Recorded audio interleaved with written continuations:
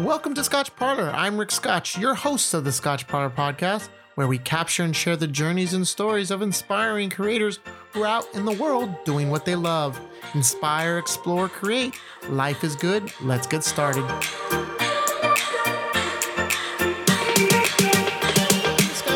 I'm your host, Rick Scotch, on the Scotch Parlor podcast. Today I have automotive designer Sean Smith, who's the creator behind Sean Smith Designs. Sean Smith Designs is based out of Southern California. It's a creative studio specializing in the bespoke automotive industry. With over 20 years of hands-on experience, Sean Smith Designs have created some of the most remarkable and memorable designs for the entertainment, automotive, and power sports industries, working with such clients as Saline Automotive, Rockstar Games, Ring Brothers, and Speedcore. Sean has brought to life through his designs some of the industry's dopest muscle cars and hot rods. His Instagram is Sean Smith Designs, and his website is seansmithdesigns.studio. Anyhow, I'm super pumped to have you here, Sean, on the Scotch Parlor podcast to share your creator journey and offer some insights on your craft.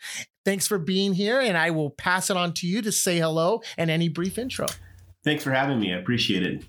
Awesome. So are you, I said, you're Southern California is where you're San Diego specifically, correct? Is that where you're located at? Yeah, I'm in San Diego, born and raised in Southern California, currently in San Diego, North Park to be specific. Yeah. Okay.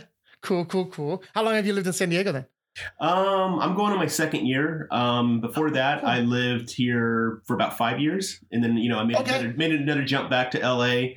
And now I'm back down. It's a great place to be. Yeah. It's funny. I don't meet many people away from San Diego because they never leave. No, there's not really. Yeah, because of the weather and the people and the food, there's not really a good reason to leave. So right, I know it's like the perfect life. Yeah, it's a lot. No. It's a lot less hectic than LA. I love LA and I love everywhere, but it's a lot less hectic than that. Yeah. Totally. So where were you as far as your childhood? Where were you raised? So born and raised in San Bernardino, and I lived in San Bernardino County until I was 18. And upon high school graduation, I went to Art Center College of Design and went to college there and continued my studies. So cool. And then as a kid, were you? I always ask the question, were you the athlete that played sports all the time? Were you the creative? Were you the kid that had the lemonade stand? How would you define your when you were as a kid? Definitely the creative. I've always been drawing since I was 4 years old. I think even maybe 3 years old. I've always been drawing. Yeah, so that never stopped. And I don't know, kind of hit high school, hated high school. Actually dropped out for a minute and decided to graduate early and go to continuation school because I found out about Art Center. So I started going to Art Center actually when I was in high school. So yeah. Okay. Yeah. So I've always been pretty motivated in art and creative things. Yeah. Nice. That's awesome. And as far as drawing, was it always, obviously you're in the automotive industry now, but was it always cars or what other type of art were you drawing when as a kid? I think from like 3 to 8, it was cars. You always drawing cars and trucks and stuff like that. And then it, shifted into comic book characters, and then it kind of shifted into like there's a period I was doing landscape. I think because my mom was doing a lot of landscape painting as well, so I got into that. And then I shifted back into cars back when I was 16. Got my driver's license, and, my dad was always into hot rods, and I started looking at his magazines and stuff like that. And I was like, oh, wow. So I started drawing cars, so.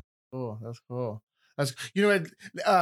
Before we even get deeper, what is your top favorite cars? Oh, you can't ask me that. It's a tour. I had a feeling it was going to be like a list of cars. It wasn't going to be one particular one. I have cars that I have in my mind that like I would buy now if I had the means to do it. You know what I mean? Is that what you want? Or or do you want my a 1965 Riviera, slightly modified or custom is one of them. McLaren, you know, their whole series. Anything from that right now is pretty good to me. The new Audi wagon, the RS5 wagon, or RS6, I should say, that's pretty crazy. It's weird with me. It's like I am in the automotive industry. I'm around it so much that I'm actually kind of removed myself from it on a day-to-day basis because it becomes less of my hobby because it's more of my living. You know what I mean? Does that make sense? It's like the shoemakers wears the worst shoes. Everybody asks me, like, what do you drive? Oh, you must have like a sports car or supercar. You drive, you know, and I'm like, no, I have an Audi A4. Very simple, neutral, and clean. You know what I mean? So yeah, no, I guess you kind of, I guess you live your car, you get your car needs by your drawings, your designs, and being around it so much that that you, for your own personal, you're like, oh, to just take away from what you do every day, right? I'm busy managing everybody else's higher end automotive projects. So there's that. And then there's the whole thing of like inspiration. People are like, well, don't you get inspired by new cars? And it's like, I do sometimes, but I actually get inspired more from other industries, which, you know, I have a lot of friends that are DJs or clothing or they're chefs or something like that. And I more or less like to figure out what they do for creativity and inspiration and how can I put that into what I do. Oftentimes it's the other industries that get inspired that kind of filter down and inspire the automotive industry. So I'm always kind of looking for other things and other than current cars on the road. When I look at a current car on the road, I'm like, yeah, okay, that's already been done. You know, what can I do to modify that where it hasn't looked like it's been already done, you know? Cool. That's cool. Oh, cool. That's cool. That's really cool. So then you talk about like inspiration. Where was the point as you were growing up when you decided, I know in high school you said you ended up just going to continuing education, but when did you decide that you were going to do this? Yeah, I was like sophomore year in high school. And like I said, I was going to continuation school and I met a really cool art teacher named Mr. Peterson. And I initially there was a phase where I was drawing Nikes a lot. Like, you know, I guess I'm a sneakerhead a little bit, not currently, but you know, at one point we all love shoes. And I was designing a lot of shoes for Nike. So he sent these sketches to Nike. And Nike sent them back like 2 weeks later with a note, handwritten letter from Phil Knight, who's the head of Nike. And he was like, hey, these are really good designs. We should keep in touch. You need to go check this school out, Art Center College of Design. So I was like, my teacher's like, okay, we're taking a field trip and we're taking you down there. And I'm like, okay. So we took the Friday off, got it cleared for the principal, drove all the way down there, and I walk in and I see the product design program, which is shoes and industrial design. But in the corner, I'm like, why are all these like car clay models and humongous renderings and sketches of cars? And they're like, oh, that's our automotive design program. And I was like, what? Like you can actually make a living designing cars? And I was already starting to get kind of warmed up to the idea. I'd see car sketches in magazines and Motor Trend and stuff. I was like, who does these, you know? And they're like, yeah, it's a full-on bachelor in science and, you know, everything. And yeah. So from then on, I was like, well, I want to get in. And they were like, well, you can't get in. You're in high school. And I was like, but we have a high school program on the weekends and at night. So at night and on the weekends, I would drive myself down whenever I could. And I was taking part-time classes in automotive design. And then I graduated early from high school because I wanted to get out. I graduated a year early, and I continued to take those, and those transferred over into when I finally got accepted in the Art Center. I don't know, kind of a round story. I'm sorry. Yeah. No, that's cool. Yeah. So then, now how long was the automotive design school? Technically it should be 2.5 years, but when you go there, you're encouraged to do 3, 4. At least 2 internships. So that's another, each internship's 3 to 6 months. And so once I got in, I did internship at Hyundai and 2 at Mazda. And so then I took 2 more terms off just to take a break. It's a very expensive school. It's very exhausting. And so financially I had to take a break for 1 term. And then the other term I took off was to get ready for graduation. But most kids, it's 4 to 5 years. Yeah. If you go straight through, you're probably not going to get a job because you didn't do any internships. Yeah. Gotcha. Okay. That makes sense. And then as far as, so then after you were graduating, were you thinking, and when were you started thinking like, I'm going to start doing my own start my own design studio, or were you like, okay, let me go work for a big company? What was that journey? That's probably one of the only things I regretted. Like, it's like going there, I really wanted to get a job with a studio. Like, my job was to work for Ford or Chevy and do the thing Camaro or whatever. Mm-hmm. Once I graduated, I got a job at Honda designing in their motorcycle power sports program, doing like super bikes and stuff like that, CBR 1000. I'm like, okay, this is cool. It was in Redondo Beach. And like the first day, I walked in and it was very corporate, and my pay was like extremely low, like, and I was like, I can make a lot more money designing hot rods than this. I couldn't get the experience that I wanted, and mind you, my dad's a business owner in the automotive industry. So the way growing up, that was the way you do things is, if you don't like working for somebody, you go across the street and you set up shop. Right. Mm-hmm. So it was like first year into Honda, I was like, forget this. Like, I'm out of here. They'd come around and be like, oh yeah, you got to stay till 1:30 tonight. And I'm like, yeah, I'm making like nothing right now. So yeah. And then I went and interviewed with Ford, and at the time, I mean, Detroit's an amazing place. It's even more amazing now, but back then I was like, yeah, I'm not living here. So, but yeah. I do like Detroit, but I just couldn't see myself living there at the time. Yeah. Yeah, no. So that basically was it. That you were like, Sean Smith Designs started right there. I'd come home from Honda, instead of staying late at Honda, I would do freelance at night, and I'd hit it hard. And it finally got to the point where these two clients, the Ring brothers, they're one of the biggest resto mod builders now. I was moonlighting for them. They were like, hey, what's going on here? Like, we're doing so much stuff here that, like, so 2 years into Honda, I came in and I put my notice in, and I went on my own. Yeah.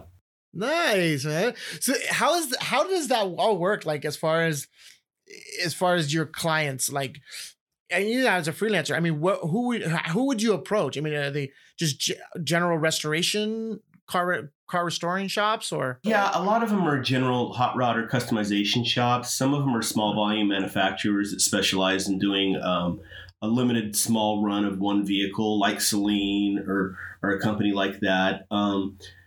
Sometimes it's a very wealthy client that just wants the artwork and the design done, and then he wants to take it to a builder of his choice to commission. Sometimes they come to me and they recommend people that I want to recommend to have build it, and then I'll project management on my end. So there's just a variety of ways we can get it done, ideally. And then how many years? Is it over 20 years? Yeah. I mean, if I count when I started professionally, which is basically, even though I was in college, the internships, I was on some concept cars and stuff. So I guess, it's more or less 20 years. Yeah. More or less.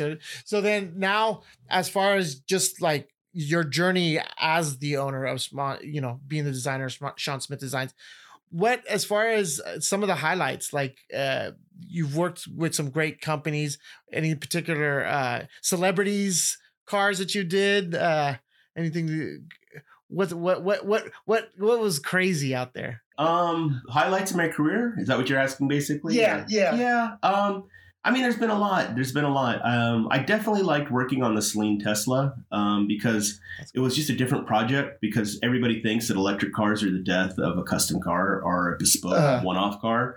It's like, oh, it's electric. Oh my God. And it's like, it really proved people, I think it proved people that, like, yeah, it's electric, but we could still do a car suited to your needs. It's one-off and bespoke to you. Working on the current Celine Mustang was definitely an achievement. I've done a lot of higher-end client cars, Robert Downey Jr. I just got done wrapping up last fall a car for Kevin Hart. So that's always fun, because they always seem to enjoy the one-off aspect of the cars. A lot of these guys are like, yeah, I have a Ferrari, everybody else has one. They want something a little bit more that's hand-tailored to them. I think they enjoy the process too of communicating with the builder and somebody like myself, and getting a car that's suited right to their needs. So that's always nice to see. Traveling's pretty cool. I get to go to some of the best automotive events in the country: Detroit Auto Show, Pebble Beach, Quail. Those are very cool events. There's a lot of different aspects of it that are very enjoyable. Thank you for listening to this episode of the Scotch Parlor Podcast. Just a quick reminder, make sure you make a visit to scotchparlor.com, subscribe to the podcast, and also check us out on Instagram, Facebook, and YouTube at Scotch Parlor. Now back to the episode. So then let's talk about the creative process then. So how does it work? Like someone approaches you that they want a one-off car design, unique car design, and how do you do it? Yeah, somebody will contact me, and they're usually like, hey, I want a 69 Camaro that's completely one-off customized. How do we go about this? And I'll ask them if they have a builder in mind, or if they already have a builder in play or something like that. And I'll gather what they want out of the car and what they want to do with the car. That's actually one of the most important things, and I recommend to people right now is really be honest with yourself and what you want out of the car. If you just want a crazy show car that wins the best car at SEMA and it's over $1 million, that's fine. We can do that. It's probably not going to be the most drivability secure car because it's so much custom touches done to it. If you want a car that's a driver's car that stands out a little bit at all the events, we can do that too. Or we can try to do something in between. So I really try to get what the customer wants out of it. So once we have kind of what they want to do with it, I take that, come up with a story and a concept with the car, and start sketching out the modifications based upon what the budget is, what the timeline is, and really what they want to do with the car. And that seems to dictate the whole design process and how the car is going to look, If a guy wants a crazy one-off show car that he's never going to drive and it's only going to see the trailer, it's going to have a crazy spoiler and a crazy rear bumper, and the roof's going to be different, and the hood, everything's going to be different. If it's going to be a driven car, then it's going to be a lot more tasteful and conservative, and it's only going to have a few tasteful touches because he wants to be able to drive it every day. So, Gotcha. Yeah, so that really kind of dictates what the car looks like, along with the owner. And sometimes the owner will just be like, listen, do your thing. You do the car that you want to do. I have a couple clients like that right now, and that's always nice because you really get to exercise what you think is going on right now that would be hot. So yeah. And then as far as then you sketch it out, and so as far as specific tools, like what do you use? What do you have? Is there automotive specific software? There is. So back in the day, it was all done by hand drawings, markers, airbrush, rendering, and now of course I still do a little bit of that. I always like to draw a little bit just to keep the ideas. Everything I do is hand drawn, but nowadays I work on a 30-inch Wacom Cintiq. I don't know if you're familiar with that. Yeah, those are so cool. Yeah, and I use Sketchbook Pro, which is a drawing program, and then I use Photoshop to do all the rendering. And this is all my 2D work. And then for my 3-dimensional work, I use Alias, which is a 3D automotive modeling program. Pretty sophisticated software. It's used by all the big three in building cars. I mean, if you're driving a car right now, it's probably 99% sure it was done in Alias in a new car. And then I work with another guy, Kevin Pasco, up in LA, who I partner with on 3D modeling and engineering and digital modeling. He uses Rhino, and sometimes we do some new stuff with ZBrush. He's pretty good at ZBrush, so that's just kind of a representation of form study, stuff like that. And sometimes I work with a builder, and they'll use SolidWorks to build the parts, the more mechanical parts. So on the 3D CAD modeling end of things, there's a variety of different programs that we use. And then I use a program called KeyShot to render everything in. So you take the 3D modeling, import it into KeyShot, and that renders it for you to show the customer. Nice. Yeah, so there's a lot of process. Yeah. And then on top of that, there's the clay modeling and the fabrication and all that stuff too. So how long does it, and obviously each client's going to be different as far as what they want, but how long is a typical process from initiation of the discovery of what type of car they want to them driving it out of the garage? That's tricky. I mean, lately it's been like 9 months because everybody wants it now, and these guys don't have much to do because of COVID, so they just want to attend to their projects. But I really recommend people at least 2 years. It depends on the budget and how extensive the project is. I mean, some of these cars can go 5 to 10 years. I don't recommend that, but usually about 2 years is what the normal timeline is of a car. And there's two ways I can work. Some people hire me for the design work and they say, hey, I got it from here. And I'm like, okay. A lot of guys will take the artwork, go to the builder, and then they contact me and they're like, okay, we want you to work with the builder in translating this to get the 2D sketches made into 3D. And then they'll hire me back to do the CAD modeling, to do the rapid prototyping. And that's really kind of how I like to work because, I'm working with the builder. It's becoming more functional. And then the translation from 2D to 3D and getting the overall design work is a lot more apparent than if just handing it off to somebody. So I like to stay consistent throughout the whole process until the car's done. Gotcha. And then we like people that it's like 5 to 10 years. Is that just because of budget or it just takes that long time wise of building? Yeah. I mean, one of my friends that I went to school with, Chris Brown, he just finished up a 55 Chevy that was called Brute Force. It took about that long. It's a very, very high end car. I'm not going to say how much it was, but I mean, it's very high end. Sure. Yeah. It just took that long to build. I mean, it's a very extensive car. Yeah. It's an amazing car. So sometimes it's just, the engineering and just what it takes, sometimes it'll go a different direction or they'll choose a different builder midway through or something like that. But you never know. So there's just a variety of reasons. I mean, a lot of those cars you see at Pebble Beach, the one-off Concours d'Elegance coach-built cars, I mean, those definitely take, I would say, at least 5 years, Wow, never knew that. That's because you're creating everything from scratch. I mean, sometimes you'll get like an old Alfa Romeo and, they found it in Europe, in France, and, the whole complete side is not, they're missing the fenders. They don't make those fenders anymore. So they got to make that, they got to make that from sheet metal. And the only thing they have to reference is the left side of the car, but they got to make the right side of the car. It's really hard. Okay. Yeah. It's gotcha. Exactly. So, there's ways and tricks of flipping the symmetry and getting it right, but it's basically like sometimes we just debuted a car out in Arizona last weekend, and one of my buddies is like, man, this Camaro is really crazy. He's like, what's so different about it, though? And I'm like, yeah, the only thing that's factory or stock in the car is the seatbelts. Everything else was handmade. That was going to be one of my questions, too. I was like, the frames. So you're basically, I mean, there might be one little part that's original, but everything else is really just being fabricated. That's amazing. What do you find is the most difficult part of what you do? Oh man, that's a question right there. Sometimes coming up with the inspiration to come up with something new on a car that's currently hot. Like right now I'm doing a Camaro, and I'm doing actually a couple of different Camaros. And so coming up with something and reinventing it that's different from the last one, because there's so many right now that are being done right now. That market's very hot.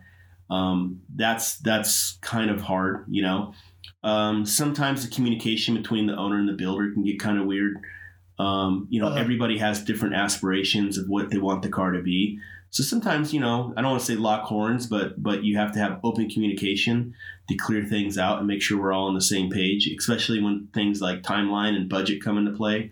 We got to make sure that we're all on the same page here. I definitely don't want to draw $1 million car when the owner wants to spend 300, and you don't want to make the builder do more work than he has to and charge the bill up for the owner. So there's all kinds of different things to stay on page. And that's, like I said, me being in constant communication and constant relations with the owner and the builder, it really helps, and the different vendors. And a lot of times I have my own set of vendors too. So I'll work with people that I trust and know, like Gabe's Custom Interiors or HRE Wheels.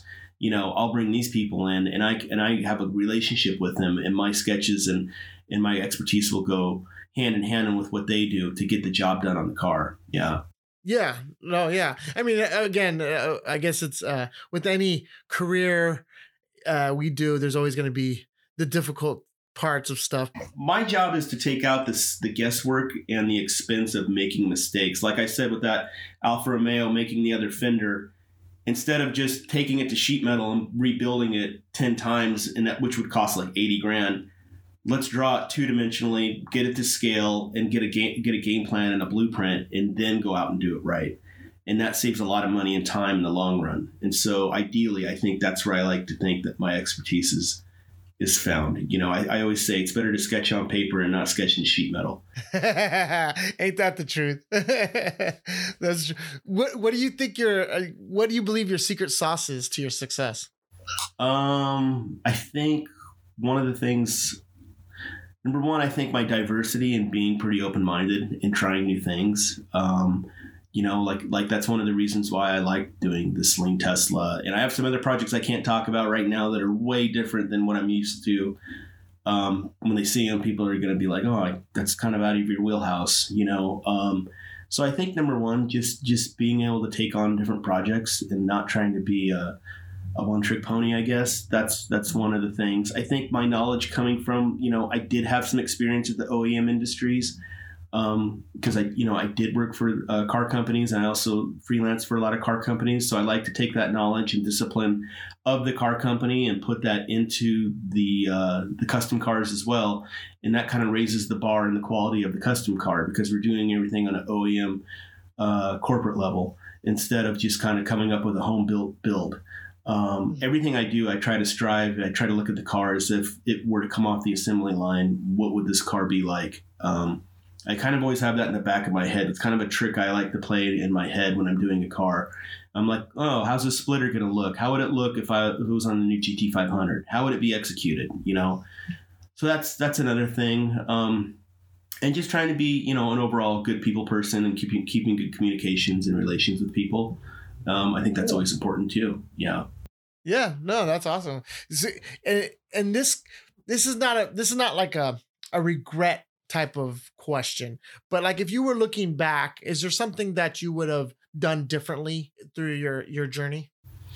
You know, not much. I think I probably would have been more adamant. And, you know, going through Art Center, I always had one foot in working for car companies and one foot working on my own, you know, freelancing. And it wasn't until I quit Honda where they really came together. But, you know, I probably would have just took the professional career choice, but always planned to have my own business in the long run. Okay. Yeah. Okay. I don't know. But on the other hand, I wouldn't have the experience and knowledge I have of working for the OEMs too. So, you know, it's 6 1 half dozen, as they say, you know. Yeah. But, you know, the other thing is, it's not anything that I wish I'm grateful and proud that I went to Art Center College of Design. It's a very prestigious college. But nowadays, if I had to do it all over again, man, I hate to say this, but, you know, I don't know if people need to go to college anymore. I don't know if people need to go to college for a lot of things. I mean, I feel like people can go out and hustle right now and get their point across just through, you know, I hate social media sometimes, but it is a platform where you can be heard. And there's a lot of online courses, especially that have ramped up since the whole pandemic, that you can just take stuff at home and they're like, I'm going to learn that. And I got a feeling if you hustle hard enough, people are like, wow, I kind of admire that. And, you know, this guy's resting on his hustle. He's just not resting on a piece of paper that got him, you know, from college, you know. But that's awesome. Yeah, but the one thing about an education is once you have it, nobody can ever take it away. So it's always nice to have. Yeah, that's true. But I feel like, I don't know, you can hustle harder and do better now these days. So I don't know if I would go to college again if I had to learn this, you know. Okay, that's cool. Now, as far as, I mean, you kind of gave great advice right there, but what's one piece of advice that you would give to someone that is looking to get into your industry? Draw. Yeah. Keep a sketchbook, draw all the time. And in draw, and I mean do like 100 drawings a day, you know, literally. I know that's a lot, but like when we were going through school, we were doing 50 to 60 pages of sketching with 3 cars per page. So you do the math, that's a lot of cars we're drawing. And if you didn't have them all done, then the instructor would be like, okay, that's another 20 on top of that next week that are due. Wow. If you didn't have those down, you went down a letter grade. So it only 3 chances, and then you got to a D. You might as well quit. So draw. Keep a sketchbook. Always keep constantly a sketchbook. Every morning I wake up, I have coffee. I draw in my sketchbook. Number 2. Always be open-minded, and always be open-minded to your surroundings and take that as inspiration and influence to what you do in your career. But also be open-minded and diverse that, listen, there's only a couple thousand car designers in the world. You're probably not going to get a job in the OEM. You know, you graduate the class of 15, 2 are going to get a job, The rest are going to kind of go do products, and the other rest aren't going to get a job at all in the design industry. So be open-minded to doing other things, and being open-minded to, hey, you might not like it in the car studio like I did. It might be stiff. It might be corporate. You might not like this. You might not like your boss telling you what to do. So what are you going to do? So, I've designed things for toys. I've designed video games. I've designed, a lot of variety of different objects, household products. I've designed boats. You have to be diverse in that aspect too, because if you don't get that dream car job that you want, you got to be able to pay the rent, and or the house payment or what have you. So you got to keep options open. I get a lot of people who are like, oh, it's this or nothing, and then they get out and it's like they can't do anything really. They're a one trick pony, and that pony didn't take off. So now, did you with that advice, were you always focused on being a car designer per se, or were you like just in love with the idea of design itself, of product design? That's weird. Generally I was in love with the idea of just design itself and being able to create something from 2D to 3D and seeing it happen. I thought that was pretty fun. When I graduated, I was like, man, maybe I should put my portfolio in at Nike, because that was initially kind of where it all started with me, And then when the motorcycle thing came about, I interviewed with Ford, didn't really like Michigan. They weren't really feeling me. And so I came back and I was like, man, Honda was like, well, what about bikes? I've never ridden a motorcycle in my life, but I know they're cool and I know I love them. CBR 1000 and all these CBR 600 and all these bikes. I was like, okay, but if I had not been diverse in my thought process and how I did things, I would have missed out on that, And granted, I walked away from that job 2 years into it, but I'll never take away that I got a lot of experience out of it, and I always appreciate that. So, oh yeah, for sure. That's cool. That's cool. Yeah, no, I see that as the love for design, and you happen to get you do it in car design, so which is awesome. But as far as inspiration, like what particularly inspires you? And I know you mentioned like other industries, but specifically, I get inspired a lot by architecture. It's weird. I have before I start a big project, I kind of like to just go and walk into a downtown area or metropolitan area and not also people watch and see kind of what's going on right now, because that's kind of a mood that you can take and put into your project. But, I like architecture. I like being around a lot of different people. I like doing a lot of different things. So downtown environments, architecture, I kind of like that. That's something that inspires me a lot. And it's a weird thing to say, but I actually really enjoy, cooking, stuff like that. And how chefs kind of approach things with their discipline. It's kind of interesting. There are times where I do get inspired by the automotive industry too. I always like what's going on in what Ferrari does and Porsche and stuff like that. I try not to watch that too much because, like I said, what's done before is not what's going to be done next. So, yeah. That makes sense. That absolutely makes sense. Yeah.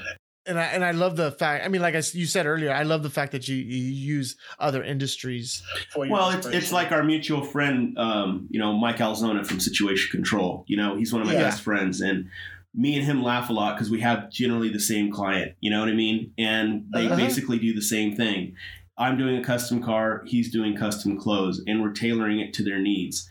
So when I go up and visit Mike, I like hanging out and, sitting back and having a scotch or a drink and you tell me what's going on. Oh man, we got this new material coming out from Italy and this is awesome. And this would look amazing in a trunk. And we've talked about doing some stuff with the cars lately, like doing a European car where it had bespoke luggage or suits that went with it or something in that aspect. I think those kind of people and those kind of situations and that kind of environment is what inspires me more than anything. I have a lot of friends that are in the apparel industry. I have a lot of friends that are in the jiu-jitsu industry, and seeing just how they tackle things from a day-to-day basis and from what they do creatively, and how can I take away from that that's what inspires me. I think it's really weird in that aspect. No, totally. That's awesome, man. That's awesome. You get creative. You get your inspiration from other people, their surroundings, what they do, and I love the fact that you can bring that into your designs. I mean, your designs are amazing. Your car designs are amazing. As far as like, I mean, at the end of the day, you are a creator, right? You're a designer. You're a creator. But what does creating do for you internally? It internally, it lets me get the ideas that are out in my head and express what I want to do. I'm not going to lie. That used to be my answer to what motivated me. These days, what motivates me is I want to create the best cars for the best people and make really good money. And I don't want to make any bones about it anymore. I used to be humble and be like, oh, yeah, I'm in it for the art, or I'm in it for the creativity. And like, no, I just want to do the best cars for the best people and make a lot of money right now. And I know that sounds really corny, but I'm at a point now where I have to put myself in the driver's seat. And I'm just realized this in the past 3 weeks that, I just want to create really great work and really great cars. Of course, I love getting, the creative outlet, and I love being inspired by something and taking it from a thought to a sketch and seeing it in 3D. Mm-hmm. But I also want to do good on the project and have it be successful and go on to the next project. I mean, I am running a business here. So yeah. Oh no, for sure. For sure. And that's the hard battle, right? Like you love what you do on the creative side, but then you also have to have your business hat on, and you got to make money. It's hard running I got to be the creative guy, and I got to be the billing guy, and I got to be the health insurance guy. I got to do everything. Yeah. So it's hard. Yeah, no, totally. Yeah. So then this might intertwine with that answer here, but the acronym I've created is WIDWID, right? So it's why I do what I do. So what's your WIDWID? Why do you do what you do? I would like to say I do it because I love cars, but I actually do it at the end of the day because I think people should get into design to make people happy. I know that sounds kind of weird, but ideally, whether it's you're designing one product for a zillion people that's going to end up in Target, or you're doing one car or one suit for one customer that makes them feel a special way, it really is cool to have creative thought in your head, share that, and somebody else monetizes on it and is happy. So I think deep down that's what it is, Yeah. Cool. That's cool. Yeah. So let's get out of the work mode and the creative mode, and let's just relax. So let's say living life. What's your Sunday like? Oh man, Sundays are probably some type of long breakfast, whether it's we go out or with my friends, or I do breakfast at home. It's usually something that's pretty good breakfast, sitting around with coffee. And then after that, a little bit of work and a little bit of errands, and then usually around the afternoon, I have a friend here, Tone Anderson, who's doing a food project here, and he's got a couple of food trucks, and so we'll visit him, and they do these events where they'll be collaborating with a different brewery. So we'll visit them, go to a brewery or two in San Diego. It's a big beer town. And then, usually some kind of, Sunday dinner. But whether it's we go out, there's a couple of restaurants we like to frequent on Sundays, but just keep it mellow, Nice and chill. Yeah, especially since the pandemic. Sunday. It's really just keep it really mellow. What about your other creative outlets? Biking. I like bicycling. Me and all my friends, cool. We love going biking. Hiking, love going to Torrey Pines and La Jolla, going hiking. And I love cooking, of course. I've said that, but cooking's another thing that I really love to do. So, Are you, as a cook, being creative and just doing your own recipes, or are you look at a recipe and... Sometimes I'll look at a recipe. Sometimes I'll have friends that they'll make something from where they're from, and I'll try to, they'll inspire me to do something, We just got back from Scottsdale last weekend, and we were cooking a lot of chamorro food, which was interesting. It was really good. So what kind of food? Chamorro, like Guam, What is? Oh wow, yeah. Okay. It just depends. Sometimes I'll go to a restaurant and I'll like stuff. I'm really into chili. I know that sounds weird, but I enter chili cook-offs, and I'm really into making chili. So it's that's kind of like my hobby, I guess. Yeah. Dude, don't even know. Like everyone has a thing, right? Like I'm really into friggin' vinegar, like different, like pickled onions, and then just dropping it in vinegar, and like it's just that taste, and it's like, oh my god, everyone has their thing. Yeah, I like that. I like exploring different chili powders and chilies and stuff like that, and what can do it, and so I like that. Cool. So yeah. That's really cool. And as far as to kind of cool your mouth with the chili, cocktails, what's your cocktail of choice? It depends. It depends on what we're doing, and it depends on what I'm eating. And it depends on the event. I am a huge wine guy. Okay. Yeah, cool. I love wine. But when I go to a bar, I'm probably not going to order wine just because you're standing around, the glass is taller. They're probably not going to have great wine. So, when I go to a bar, it's usually going to be some type of beer. This is going to sound horrible, but I only drink the worst beers, which is Coors Light or Bud Light. And the reason why is I drink beer. Like we were in Arizona last weekend, and it was hot. We were at a car show. We were debuting that car.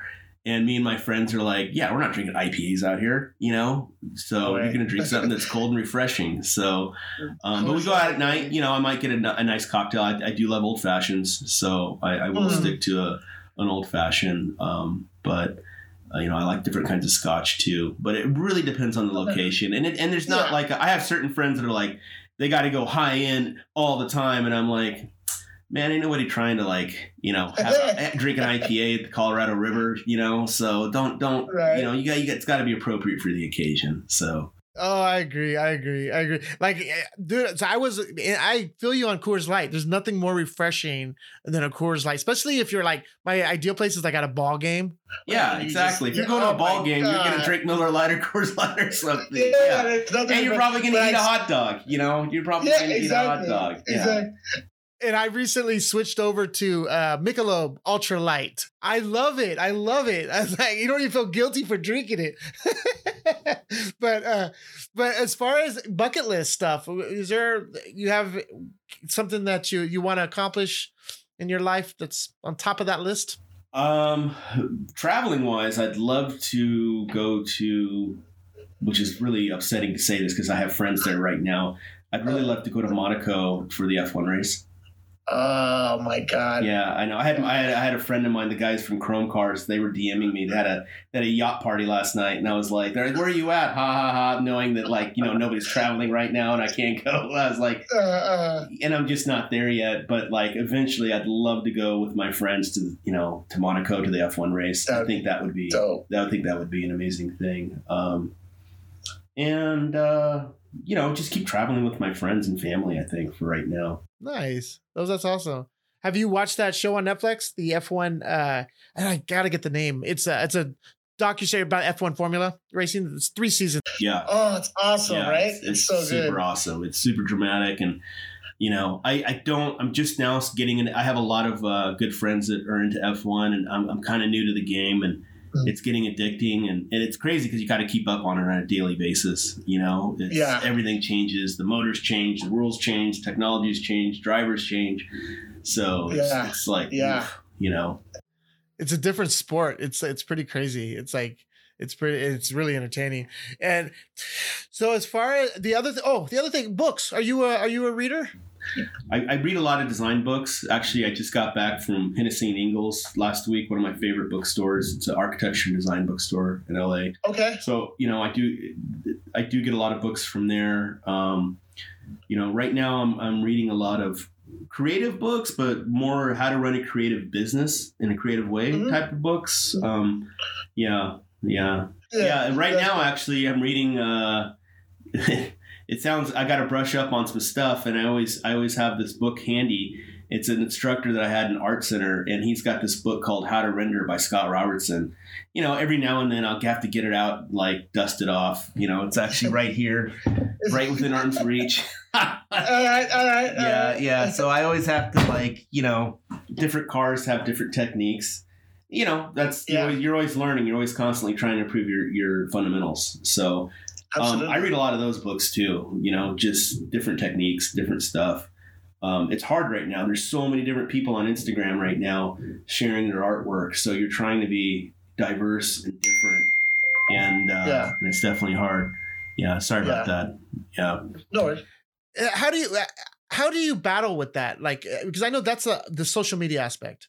Like it is there's so much it's crazy to keep up with social media. It is. I mean, sometimes, like you go to school with guys and your stuff, we have the same instructors and, your stuff kind of looks similar. And then you graduate and we're all looking at the same Tumblr feeds or Instagram feeds. And you don't try to do that, but subconsciously the stuff ends up that way. And I don't know. You know what? Sketches are sketches. Sketches are really just tools to get 2D ideas into a 3D environment.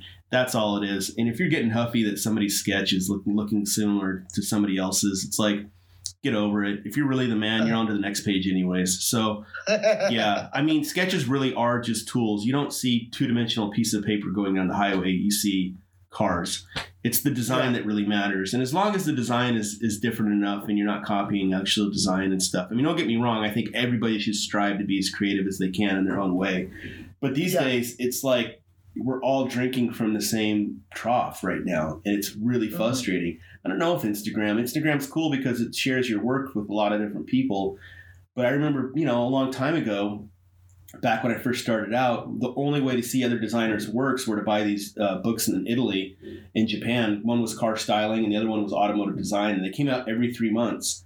And when they came out, you only could get them at certain bookstores or you had to order them from Europe. And there would be these little drawings that we would hang on to and cut them out and blow them up. And that was the only thing we had to reference our work off of. Wow. Do I have one here actually?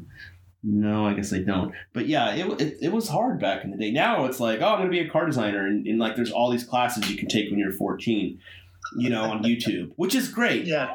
I remember having to drive to the library or drive my bike to the library to check out books on how to use markers and how to do renderings and stuff like that. Now I'm aging myself. Yeah. All right, Sean. Well, 2 more questions, and these are the conclusion questions. It's a legacy question. How do you want to define your legacy up to now? In professional or just overall generally? Just more overall generally. That was a great friend and great family guy, and I did some really cool projects in cars. Yeah, I don't have to have this grandiose. So, it's very simple. That I was a friend you can count on, and a great family guy, and a great uncle to my nieces and nephews, and I did a few cars under my belt. I got to be honest with you. I wrote down a list.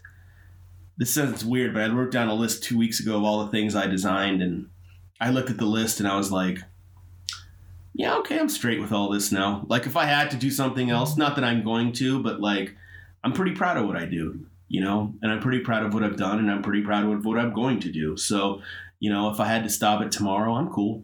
Yeah, I'm proud of that, And what's crazy about that is at the end of the day, I'm doing something that I wanted to do when I was 4 years old, So not many people can say that. I started drawing cars when I was a kid. That's what I wanted to do. That's what I continue to do. And that's what I'm going to do. So, yeah. Finish this sentence, Sean. Sean is? Amazing at cooking chili. Love it, Sean. As far as... That's great. I love it. As far as social media, I know I said it at the beginning, but if someone wanted to get a hold of you, what's the best way? Or interested in getting a car done, what would be the best way? My website's SeanSmithDesigns.studio. My Instagram is Sean Smith Designs. You can hit me up there, DM me. That's kind of like how lately a lot of people have been doing it, Or you can get my personal contact information off my webpage. Yeah. Cool. Well, Sean, I want to thank you so much for your time, your story. It's just great to hear the perspective because I didn't know as far as car design. I mean, I see the cool drawings and then your stuff that's come to life, and it's cool to hear the man behind the vision of the car. So no, I appreciate you having me. This was great. This was tons of fun. So yeah. All right. Awesome. And that will conclude our Scotch Parlor podcast. And make sure you subscribe and catch you on the next one. Thank you for listening to another Scotch Parlor podcast. Please visit scotchparlor.com to see short documentary videos, photos, and more podcast episodes of other inspiring creators. And make sure you subscribe to the podcast and check us out on Instagram, Facebook, and YouTube at Scotch Parlor. Till next time, cheers and go create.